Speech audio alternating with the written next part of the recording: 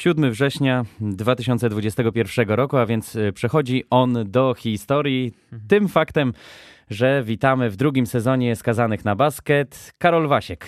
Dzień dobry, jest mi miło, że znów się widzimy i znów do was mówimy. Ja nazywam się Paweł Kątnik, też się cieszę, że jesteśmy razem z wami, a wchodzimy na okoliczność zakończenia pierwszej kolejki naszej ukochanej ligi. Stęskniłeś się, tak szczerze mówiąc, po tych kilku miesiącach rozbratu?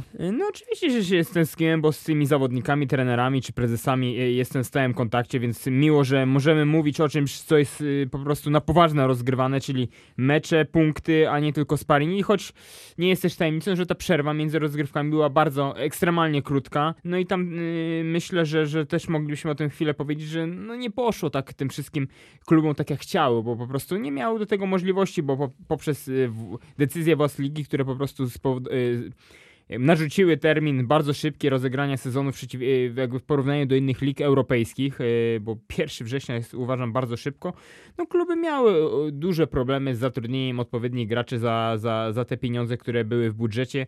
Też kluby nie chciały przepłacać, bo takich rzeczy nie należy robić, nie należy grać na kredyt, powtarzamy tutaj o tym często, więc wydaje mi się, że te pierwsze kolejki będą jeszcze trudne do oglądania. Zresztą to widać, prawda? W niektórych meczach. Bo niektóre mecze były na ekstremalnie niskim poziomie, chociaż ten mecz, jedyny, który na żywo oglądałem, tu z redaktorem Machnikowskim obok, czyli mecz Trefla Sopot z twardymi piernikami, no to uważam, że to był mecz, którym można byłoby śmiało zobaczyć w fazie nawet playoff, bo to były super zawody, 2000 osób na trybunach, wydaje mi się, że jakbym był takim zwykłym kibicem i poszedł na mecz, bawiłbym się znakomicie przy tym meczu, bo tam było wszystko. Tam nawet latały stoły, latał stół z dziennikarzami, akurat miałem to nieszczęście, że Morris Watson, czyli bohater tego meczu, wskoczył na nasz stół i ten stół się praktycznie w pół złamał no i dobrze nam nic się nie stało z redaktorem Machnikowskim, ale no dużo się działo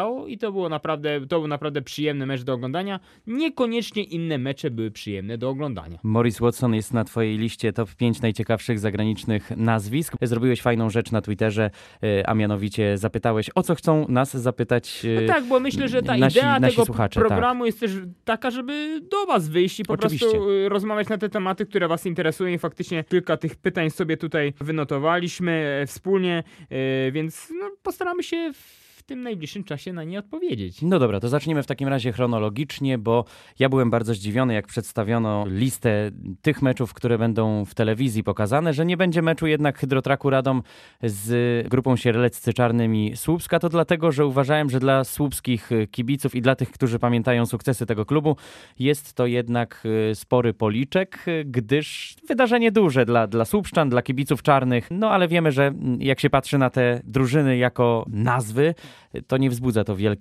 wielkiego respektu. Hydrotrak przegrał z grupą Sieleccy, no to może zacznijmy od tego meczu. Widziałeś, nie widziałeś? Coś ci się rzuciło w oczy? No Beniaminek zaczyna z przytupem, bym powiedział.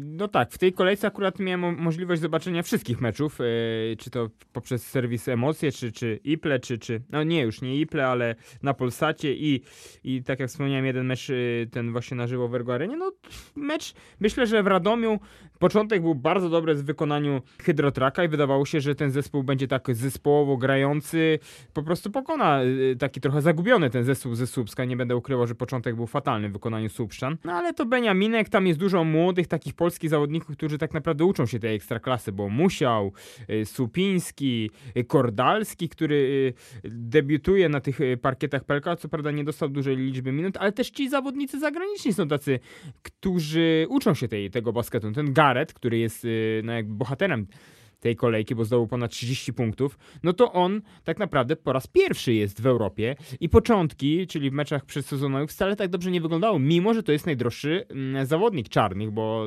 usłyszałem takie zdanie od jednego z przedstawicieli słupskiego klubu, że to jest zawodnik, na którego wydano najwięcej pieniędzy i tam były lekkie narzekania na jego formę w sezonie przygotowawczym, ale no jednak w tym pierwszym meczu, czyli w tym meczu, w którym powinien grać, no to on pociągnął drużynę i naprawdę przyjemnie się oglądało jego popisy, bo i za 3 i za 2 i spod kosza, więc... Jak tak patrzymy na ten skład, to chyba to jednak będzie lider i to taki lider żelazny, który będzie grał tak jak w tym przypadku tego meczu 30 parę minut, 20 parę punktów i od jego...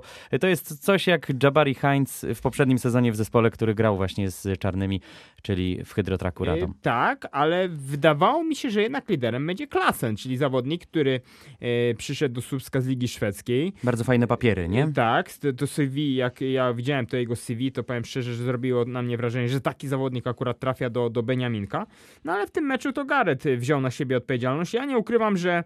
Bo było takie pytanie, to może przechodząc do tego pierwszego pytania. Bardzo. Ono było intrygujące pod tym względem, że jeden z naszych słuchaczy zapytał, którzy zawodnicy mogą wystrzelić w stylu Garbacza, czyli na tyle w ich przypadku zmieniły się okoliczności, że dostaną większe role i zatem będzie można ich obserwować. Ja pokusiłem się być może na wyrost, ale wierzę w tego chłopaka i on gra właśnie w zespole grupy Śledcy Czarnych Słupsk. To jest właśnie Mikołaj Witliński, który ma takie perturbacje w tej swojej karierze. Tak chwilna ta jego kariera, a ja wciąż wierzę, że ten chłopak ma potencjał i on jest w stanie ten potencjał jakby trener Czesnauski z niego wykrzesać. Gadaliśmy o tym, Karol, niesamowicie często, że to jest facet, który ma wszelkie papiery, żeby grać. I dobry rzut za 3 punkty, i etyka pracy, i umiejętności. No tylko to, czego nie było, to jest to, co najbliżej oczu, czyli głowa czasami szwankowała. No tak, nie dojechała, tak? Jakby można tak kolokwialnie powiedzieć, że faktycznie Mikołaj cały czas musi nad tą sferą, mam wrażenie, mentalną pracować, bo on nad strefą fizyczną to w ogóle nie musi pracować, bo on codziennie pracuje. Aż czasami mówię, Mikołaj, no może byś odpoczął, bo tak codziennie trenujesz 2 razy, 3 razy, może czasami warto zrobić odpoczynek, ale wierzę w tego chłopaka, że on ma potencjał i w tym pierwszym meczu pomógł drużynie. W tej drugiej połowie i trzymał jakby pod koszem formację podkoszową, ale też w ataku dorzucił kilka punktów, tam fajne kilka manewrów, bo wydaje mi się, że ten chłopak też jest dobrze wyszkolony technicznie i gdzieś tam w niego wierzę, że jest w stanie zrobić postęp.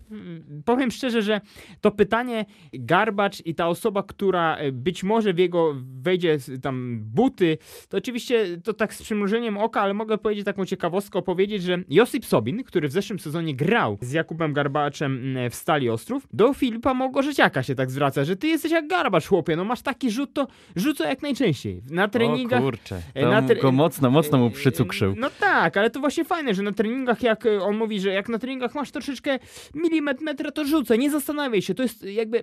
Filip grał wcześniej w PLK, tak? Bo tam w zespole z Krosna, ale tutaj jakby ma szansę w takiej prawdziwej roli. On był przecież królem strzelców pierwszej ligi i tutaj ten pierwszy mecz też fajnie się zaprezentował, tam 3 trójki trafione, 1... A powiedz, jak Filip zareagował też na te słowa, no bo to są duże słowa, a wiem, że macie kontakt, więc... No zareagował pozytywnie, wydaje mi się, że to jest taki kop motywacyjny, żeby jak najlepiej się prezentować, że ten Sobin, który jest doświadczonym koszykarzem, jest 3-krotnym mistrzem Polski, gdzieś w niego wierzy, zaufał mu i mówi, że jak masz możliwość, to rzucaj. Wydaje mi się, że każdy koszykarz na takim poziomie, czyli który wchodzi z pierwszej ligi do Ekstraklasy, chciałby takie słowa usłyszeć. I ja powiem szczerze, potwierdzam, że Filip naprawdę ma dobrze ułożony rzut, dobrze ułożony nadgarstek, taki miękki nadgarstek, jest w stanie sobie wykreować pozycję i że wydaje mi się, w tym pierwszym meczu to też pokazał, trener Winicki też w niego wierzy i mam nadzieję, że tak to się utrzyma, bo fajnie byłoby kogoś nowego w tej lidze zobaczyć, a nie kręcić się wokół cały czas tego, w tym samym sosie, że tak to powiem. Idziemy w takim razie dalej. Ja mam też swój typ na taką osobę, ale to może za chwilę, jak przejdziemy do tego meczu. Idźmy chronologicznie. 20:30 też tego pierwszego dnia, kiedy zaczęliśmy grę. Polski Cukier i Pszczółka, Start Lublin. Ciekawe wydawało się zestawienie z Anwilem Włocławek i tutaj popis dla ciebie, Karol, bo i rozmawiałeś z ludźmi z klubu i śledzisz cały czas i ten Anwil jest nam jednak bliski w kontekście tego, że ci kibice liczą na to, że w końcu ten klub zacznie grać na miarę tego, jakich ma kibiców, jaką ma historię, jaką ma halę i tak dalej, i tak dalej. Jest zwycięstwo? No i fajne pytanie, chyba było nawet na naszej kartce. Czy to już jest Anwil, ten Anwil, czy jeszcze nie?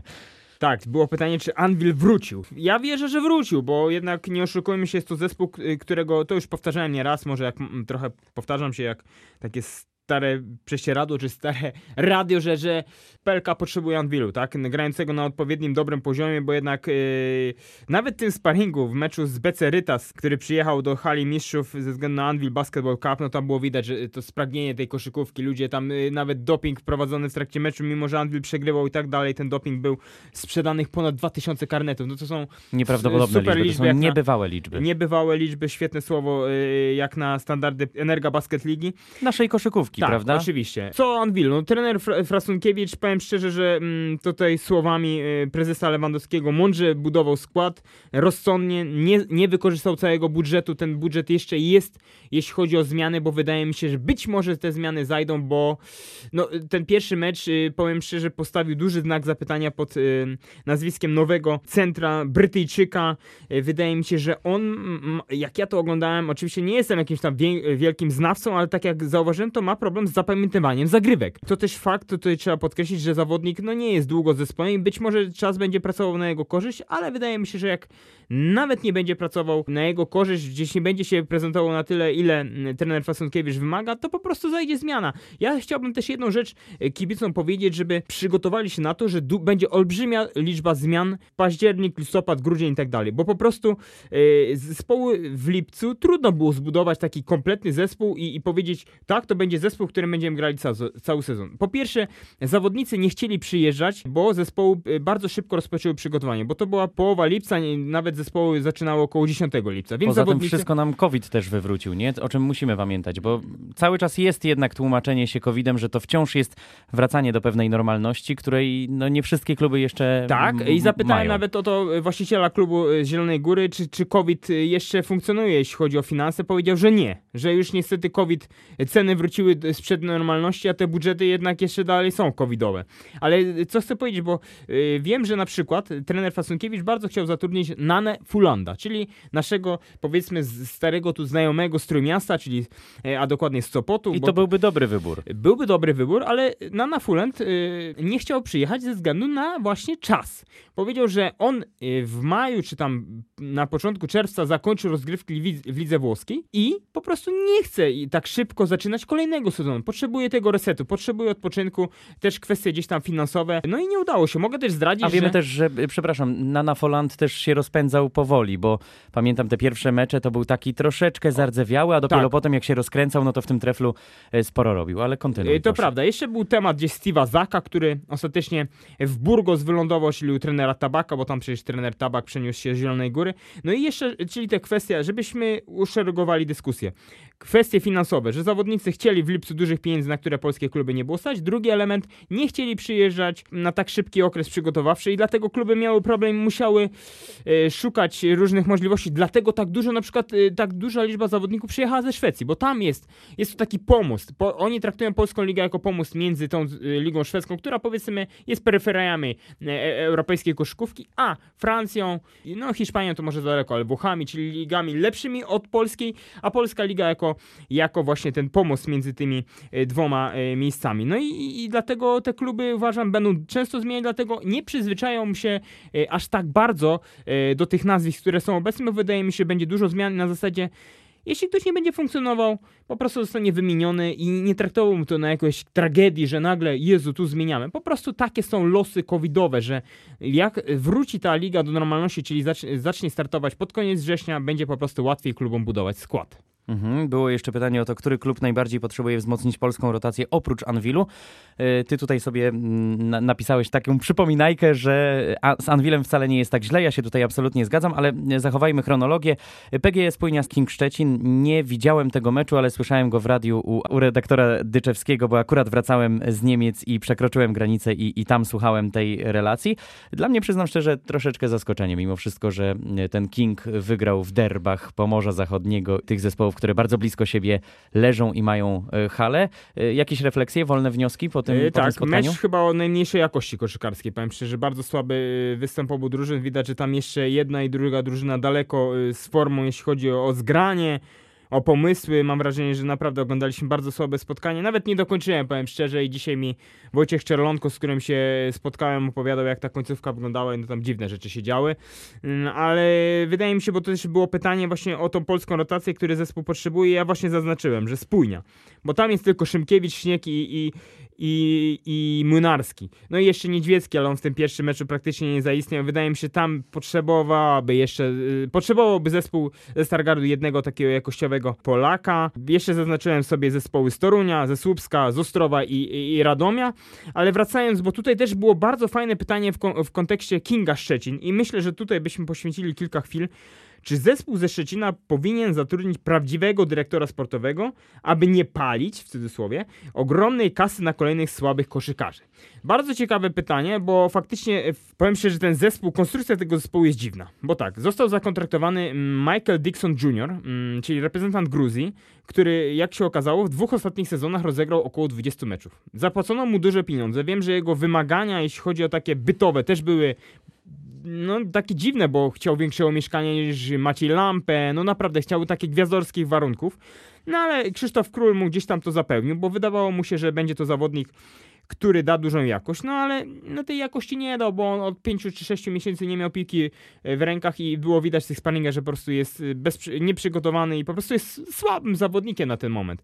No i pamiętam, że byłem na sparingu w Słupsku, mecz zdaje się ze Stargardem i zawodnik przed meczem zgłosił uraz czy ból w palcu. No to już wiadomo było, że coś z tym zawodnikiem jest nie tak. W końcu ten zawodnik nie został zgłoszony do rozgrywek. Wiem, że gdzieś tam trwają rozmowy na temat zakończenia tej współpracy. Nie podoba mi się też Salić.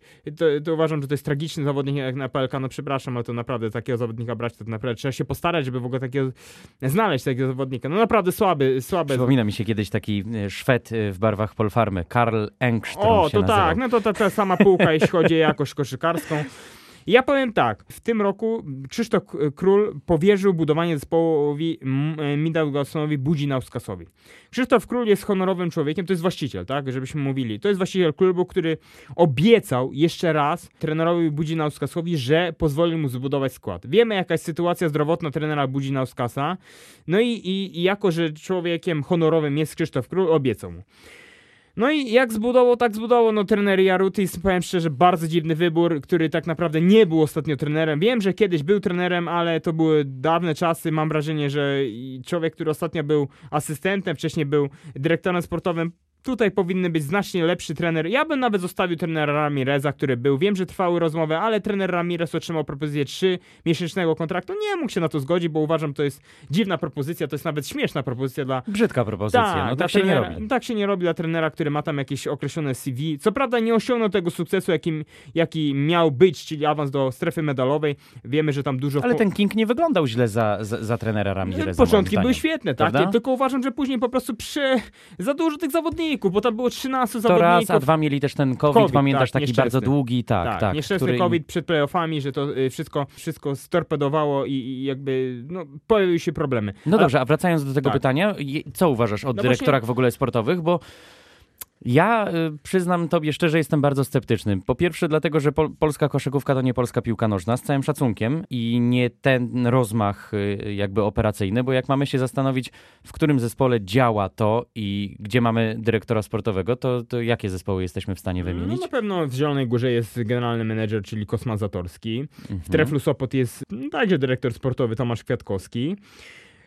Ale w polskiej lidze jest to częściej motyw trenerów, menedżerów. No właśnie, w czyli taki jak bardziej Igor sposób. Milicic, jak Przemysław Frasunkiewicz, czyli trenerzy, którzy otrzymują od prezesa kartkę, masz tu 2 miliony na zawodników, ty buduj zespół.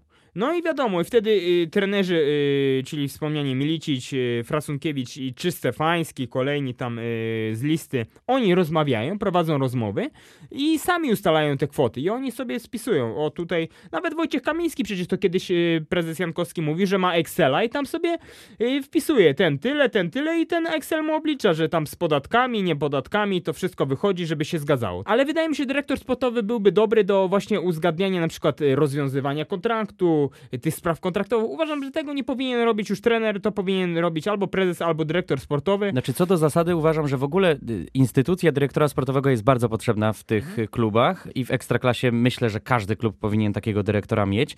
Tylko pytanie o kompetentnych ludzi, których nie stworzyliśmy jeszcze takiego zaplecza, takiego narybku, żeby mówić o tych kompetentnych ludziach, którzy mogliby to sprawować. Faktycznie Tomasz Kwiatkowski... A ja bym widział, wiesz co, byłych koszykarzy. Ja bym widział byłych koszykarzy, bo nie wszyscy koszykarze, którzy kończą karierę, mogą być od razu trenerami, albo powinni być trenerami. Uważam, że jest na tyle dużo stanowisk w tych klubach, że powinni swoim doświadczeniem służyć. Przecież Marcin Stefański zaczynał jako dyrektor sportowy i uważam, że on na przykład ma bardzo dobre oko do zawodników, bo jakbyśmy zrobili listę tych zawodników, których pozyskał, to naprawdę były to ciekawe nazwiska, one ciekawe się prezentowały, więc... Zaraz zrobimy nagłówek. Karol Wasiek widzi trenera Stefańskiego jako dyrektora, a nie trenera Trefla. Nie, ja oczywiście trenerowi Stefańskiego kibicuję i jak najlepiej niech Treflowi idzie. On też, trzeba wspomnieć o tym, że też załatwia gdzieś tam sponsorów do klubu. On to gdzieś też prowadzi te rozmowy, pozyskuje te środki finansowe. To też jest ogromny szacunek dla trenera. To jest klasyczny dyrektor sportowy. Tak, to jest połączenie wszystkiego, i finansowego, i sportowego, i trenera, więc tutaj duże ukłony dla trenera Stefańskiego, że walczy o to, żeby Tref Sopot wrócił.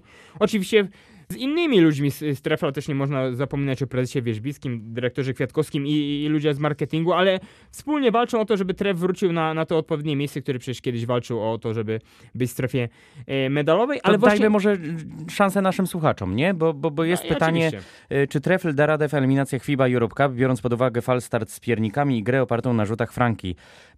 Jak się podobało sopockie rozegranie Szlachetka Young w tym meczu? Szczerze. Karol, proszę bardzo. Powiem tak, szanse na awans do fazy grupowej FIBA Europe Cup oceniam jako niestety małe, niskie, bo tam jednak trudni rywale, bo najpierw ukraińskie Dnipro, później zdaje się Iraklis, bańka rozgrywana w Sofii. Uważam, że no i też brak doświadczenia. Małe nie? doświadczenie, tak. Ja tego falstartu to akurat przymknąłbym na to oko, ale małe doświadczenie, trudni rywale, Tref dawno nie był w pucharach. Fajnie, że klub wraca, ale myślę, że tu pojawia się taka, warto tam odnotować, że Tref może zagrać w tych rozgrywkach północnoeuropejskich, w których zagra Anwil. Wiem, że gdzieś się to tam pojawia, trzeba byłoby to sprawdzić i porozmawiać z prezesem Wierzbickim, czy faktycznie taki temat jest rozgrywany.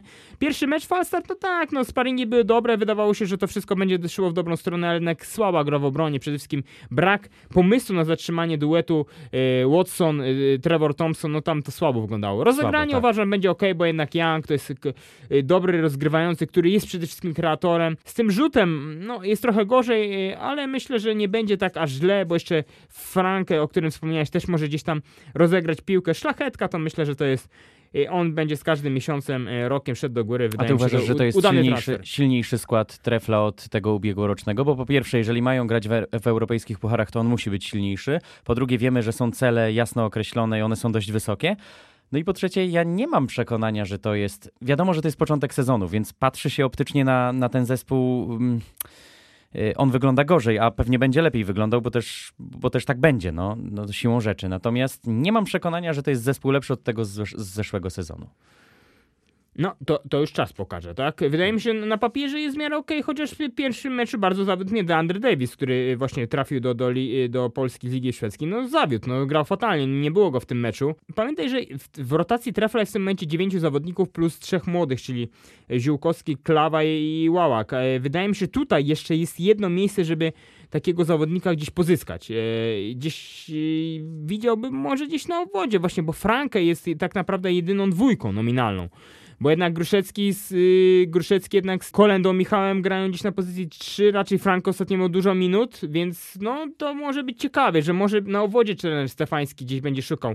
A jak ten DeAndre Davis wspomniany nie będzie prezentował się najlepiej, to zostanie wymieniony. Oczywiście tego mu nie życzę, ale taka dziś możliwość pewnie jest. Więc ja myślę, że z Treflem trzeba poczekać. Zobaczymy, jakie będą kolejne mecze. Teraz GTK Gliwice. Więc, a jeszcze wiesz co, w kontekście, bo ja nie powiedziałem, to jest tylko jedno słowo, w kontekście Kinga Szczecin, bo tam ten Ramirez chciał zbudować struktury w klubie, czyli marketing, czyli inne jeszcze potrzeby, które ten klub naprawdę jest w potrzebie, żeby to zrobić, czyli rozwinąć te struktury, tego tam brakuje.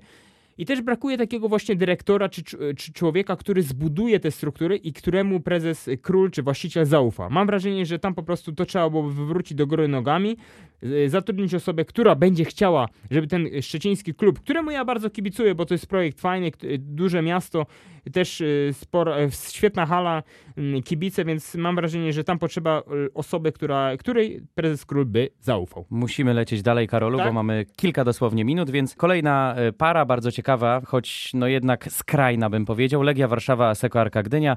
Do połowy trzeciej kwarty w zasadzie remis, ale remis taki bardzo niski, bo tam było nieprawdopodobnie prawdopodobnie nieskutecznie, rzuty za 3 punkty nie wpadały, ale też inne. Pamiętam, że było na 6 minut przed końcem trzeciej kwarty było 36-33, co pokazuje, jak te zespoły grały w koszykówkę. Jakieś wnioski, bo poproszono nas o Legię, prawda? Kilka słów na temat nowego sponsora Legii.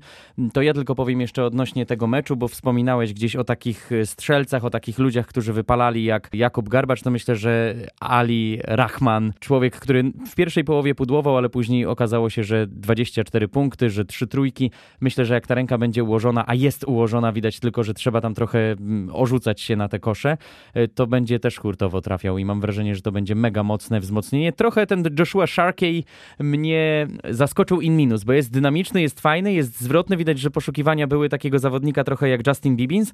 Natomiast w kilku takich sytuacjach niefortunnie gubił koncentrację, zachowywał się źle i nawet to chyba Tomaszewski go tam zablokował tak bardzo wyraźnie, co pokazuje, że jeszcze jest taki nieopierzony ten zawodnik. Niemniej jednak Ali Rahman to myślę, że będzie bardzo mocny punkt tej ligi. Tak, tu się z tobą zgodzę, że nie był to mecz jakościowy, ale wspomniany przez ciebie Mohamed Ali Abdur Rahman pokazał się z bardzo dobrej strony.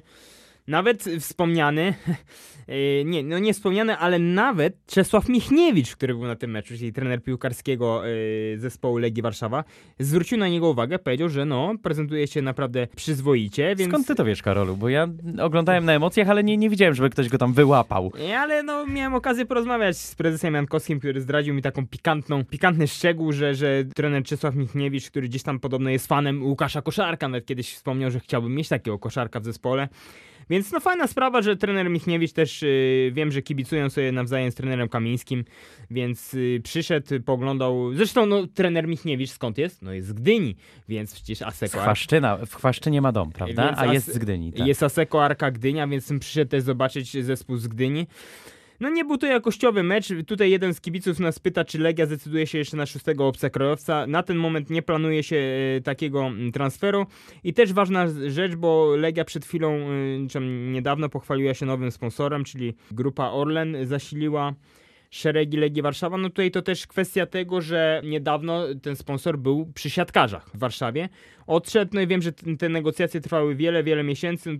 I pytanie też w jakim zakresie, nie? Bo wiadomo, że Orlen wiele sponsoruje wydarzeń. Dużym zakresie. Jak jest, jednak musimy połączyć fakty. Legia, grupa Orlen, to musi być coś dużego, prawda? Można się tego spodziewać. Oczywiście. Legia, powiem szczerze, że w fazie grupowej FIBA Europe Cup zagra z takim zespołem z Rumunii Oradea i sobie ostrze sobie ząbki na ten mecz, bo tam będzie się działo, bo tam jest aż 5 zawodników, którzy grali wcześniej w PLK, a ostatnio tam nawet dołączył Martyna Spaliukanas. Ciekawi mnie forma 3 zawodników. Raymonda Cowellsa, który na razie jeszcze taki trochę nierdzawy. Łukasza Koszarka, który wiadomo, wielka klasa, ale jestem ciekaw, jak to ten sezon dla niego wyjdzie. I oczywiście Adama Kempa, tego Amerykanina, który już któryś sezon w polskiej lidze jest. Perturbacje zdrowotne były i widać, że jeszcze fizycznie to nie wygląda najlepiej. I to w kontekście tego pytania, które właśnie zadał nam słuchacz odnośnie Amerykanina zagranicznego. Nie wiem, jak długo Kemp będzie w zespole Legii, bo myślę, że będzie. Myślisz, że dotrwa, tak? Tak, bo on jakby pasuje tej strategii trenera Wojciecha Kamińskiego, który jakby jasno formuje to, czego chce w okresie przygotowawczym. Wydaje mi się, nie brałby tego zawodnika, gdyby mu nie pasował. Wydaje się, że dobrze stawia pick and roll, jest w stanie zagrać te akcje dwójkowe z Łukaszem Koszarkiem, więc myślę, że to na koniec może, bo to jest ważne. Dzisiaj miałem okazję odwiedzić, czyli wtorek 7 września, Wojtka Czerlonko.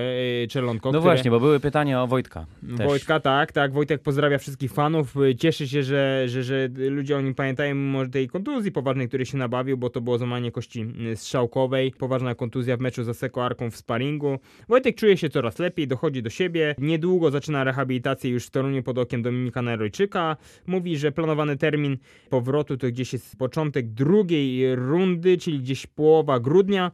Na ten termin celuje. Żeby wrócić. I powiem szczerze, ciekawostka, że trener Iwica Skelin bardzo go chce w zespole Był też taki moment, że Wojtek jak leżał na parkiecie z tą kontuzją, to nawet trener przybiegł do niego od razu i też się położył obok niego, mówi: Wojtek, nic się nie martw, będziesz w moim zespole, ja cię chcę, widzę cię, zrobiłeś super robotę, pomogłeś nam w okresie przygotowawczym, teraz my tobie pomożemy, zrobimy wszystko. Naprawdę taki... Miłe zachowanie, często tego brakowało, takiej empatii wobec zawodnika. Czasami brakuje kontuzji. trenerom takiej empatii, żeby się postawić w takiej sytuacji, że no jednak ten zawodnik ciężko pracował i nagle taka kontuzja. Tak. Fajne zachowanie, wiem, że kibice chcą go w zespole, on na razie ma 2-miesięczny kontrakt. Też ważna kwestia, bo było pytanie, czy twarde pierniki mają w planach jakieś wzmocnienie. Mają, ale kwestie budżetowe. Jeśli będą pieniądze, będzie transfer. Nie będzie grania na kredyt. Karolu, dosłownie w 2 zdaniach 2 mecze, których jeszcze nie poruszyliśmy. Zacznijmy od tego mniej pewnie, o którym chciałbyś powiedzieć, czyli GTK Gliwice, MKS Dąbrowa Górnicza. Rozgromiony zespół z Gliwic. Wolne wnioski, krótkie. No, wolne wnioski są takie, że GTK mnie rozczarowało po okresie przygotowawczym. Przecież tam GTK wygrywało sparingi jeden za drugim, a tutaj w dużej, tej ogromnej sali w Gliwicach, no fatalny występ. MKS pokazał się z bardzo dobrej strony, zespołowa gra, mimo dużych problemów, bo jeszcze na dzień przed nie było zgłoszonych 2 Amerykanów, a wszystko przez kwestie tam batowskie, wszystko przez kwestie tego banu, ale udało się jednak ich 2 jakby zgłosić do rozgrywki, no i pokazali się z super strony. Myślę, że to MKS pokazał, że jest w stanie walczyć o play-offy, czy o coś więcej, bo też takie pytanie było. Myślę, że jednak nie. Play-offy będą ogromnym sukcesem. I drugie spotkanie to oczywiście Zastal Enea BC i Śląsk Wrocław. Hit pierwszej kolejki, no bo jeżeli grają medaliści, no to tak trzeba to rozpatrywać. Kiedyś Andrzej Janisz, redaktor Polskiego Radia, powiedział o Mariuszu Pudzianowskim, kiedy rozpoczynał karierę w MMA. Nowa gwiazda MMA. No to teraz zapytam ciebie, czy Dragan Apić to jest nowa gwiazda polskiej ligi koszykówki? Tak, jak najbardziej. Myślę, że kibice Zielonej Góry być może szybko zapomną już o Geoffrey Grussel, bo taki jaki ładny Amerykanin, który notabene już jest coraz bliżej podobno polskiego paszportu, no ale Dragan Apić, który rozwiązał kontrakt zrezygnował z 2. roku kontraktu mimo dużych pieniędzy w zespole z Podgorycy. Tutaj zdecydował się na grę w lidze VTB pod okiem trenera Widina, no i w tym pierwszym meczu świetnie zaprezentował, zresztą w sparingach też świetnie wyglądał. No i wydaje mi się, że tak, to będzie jedna z gwiazd ligi. Tam zresztą w tym meczu inne też gwiazdy, wydaje mi się, bo Turek Kanter też fajnie się zaprezentował, myślę, że ma duży potencjał. Myślę, no że... i Łukasz Kolenda tak nieszczególnie, prawda? Ja tak, to po drugiej stronie rzeki był Łukasz Kolenda, który 13 minut powiem szczerze za dużo nie zrobił i powiem szczerze, że to był w ogóle zaskakujący transfer ze strony Łukasza, bo ja spodziewałem się, że Łukasz będzie wyjazdu za granicę, cierpliwym prawda? człowiekiem, będzie czekał na swoją szansę, ale jednak wybrał ofertę Śląska Wrocław, czyli 18 meczów w Eurocupie, no ale spodziewałem się jednak, że wyjedzie za granicę, ale wierzę w tego chłopaka, że on ma potencjał, wierzę w to, że trener Petar Mijowicz będzie też na niego stawiał, ale w tym meczu, podobnie jak Oleg Dziewa, wyglądał bardzo słabo. I to chyba tyle, jeżeli chodzi o dzisiejszy odcinek. Dzisiaj w takiej skróconej wersji, bo goni nas czas jednego i drugiego i obowiązki. Ja chciałem tylko jeszcze wyróżnić tego z przegranych, Gloria Victis. Wojciech Tomaszewski bardzo mi się podobał w zespole Arki za te wsady, za ten ciąg na kosz, za to, że się nie boi mimo tak młodego wieku i myślę, że to jest dobry ruch Aseko Arki i będzie z każdym meczem rósł, krzepł i pokazywał, że dobry talent z niego jest. Tu się zgadzam, jeszcze dorzuciłbym jedno nazwisko, wydaje mi się Michał Samsonowicz, czyli też uczestnik meczów 3x3 polskiej reprezentacji. Wydaje mi się, to też będzie chłopak, na którego będzie warto patrzeć i obserwować jego rozwój pod wodzą trenera Skelina. Obiecujemy, że drugi odcinek będzie trochę dłuższy i że sobie rozłożymy to wszystko na czynniki pierwsze. No ale za pierwszy już bardzo dziękujemy. Karol Wasik, Wirtualna Polska. Paweł Kątnik, Radio Gdańsk. Dzięki, do usłyszenia.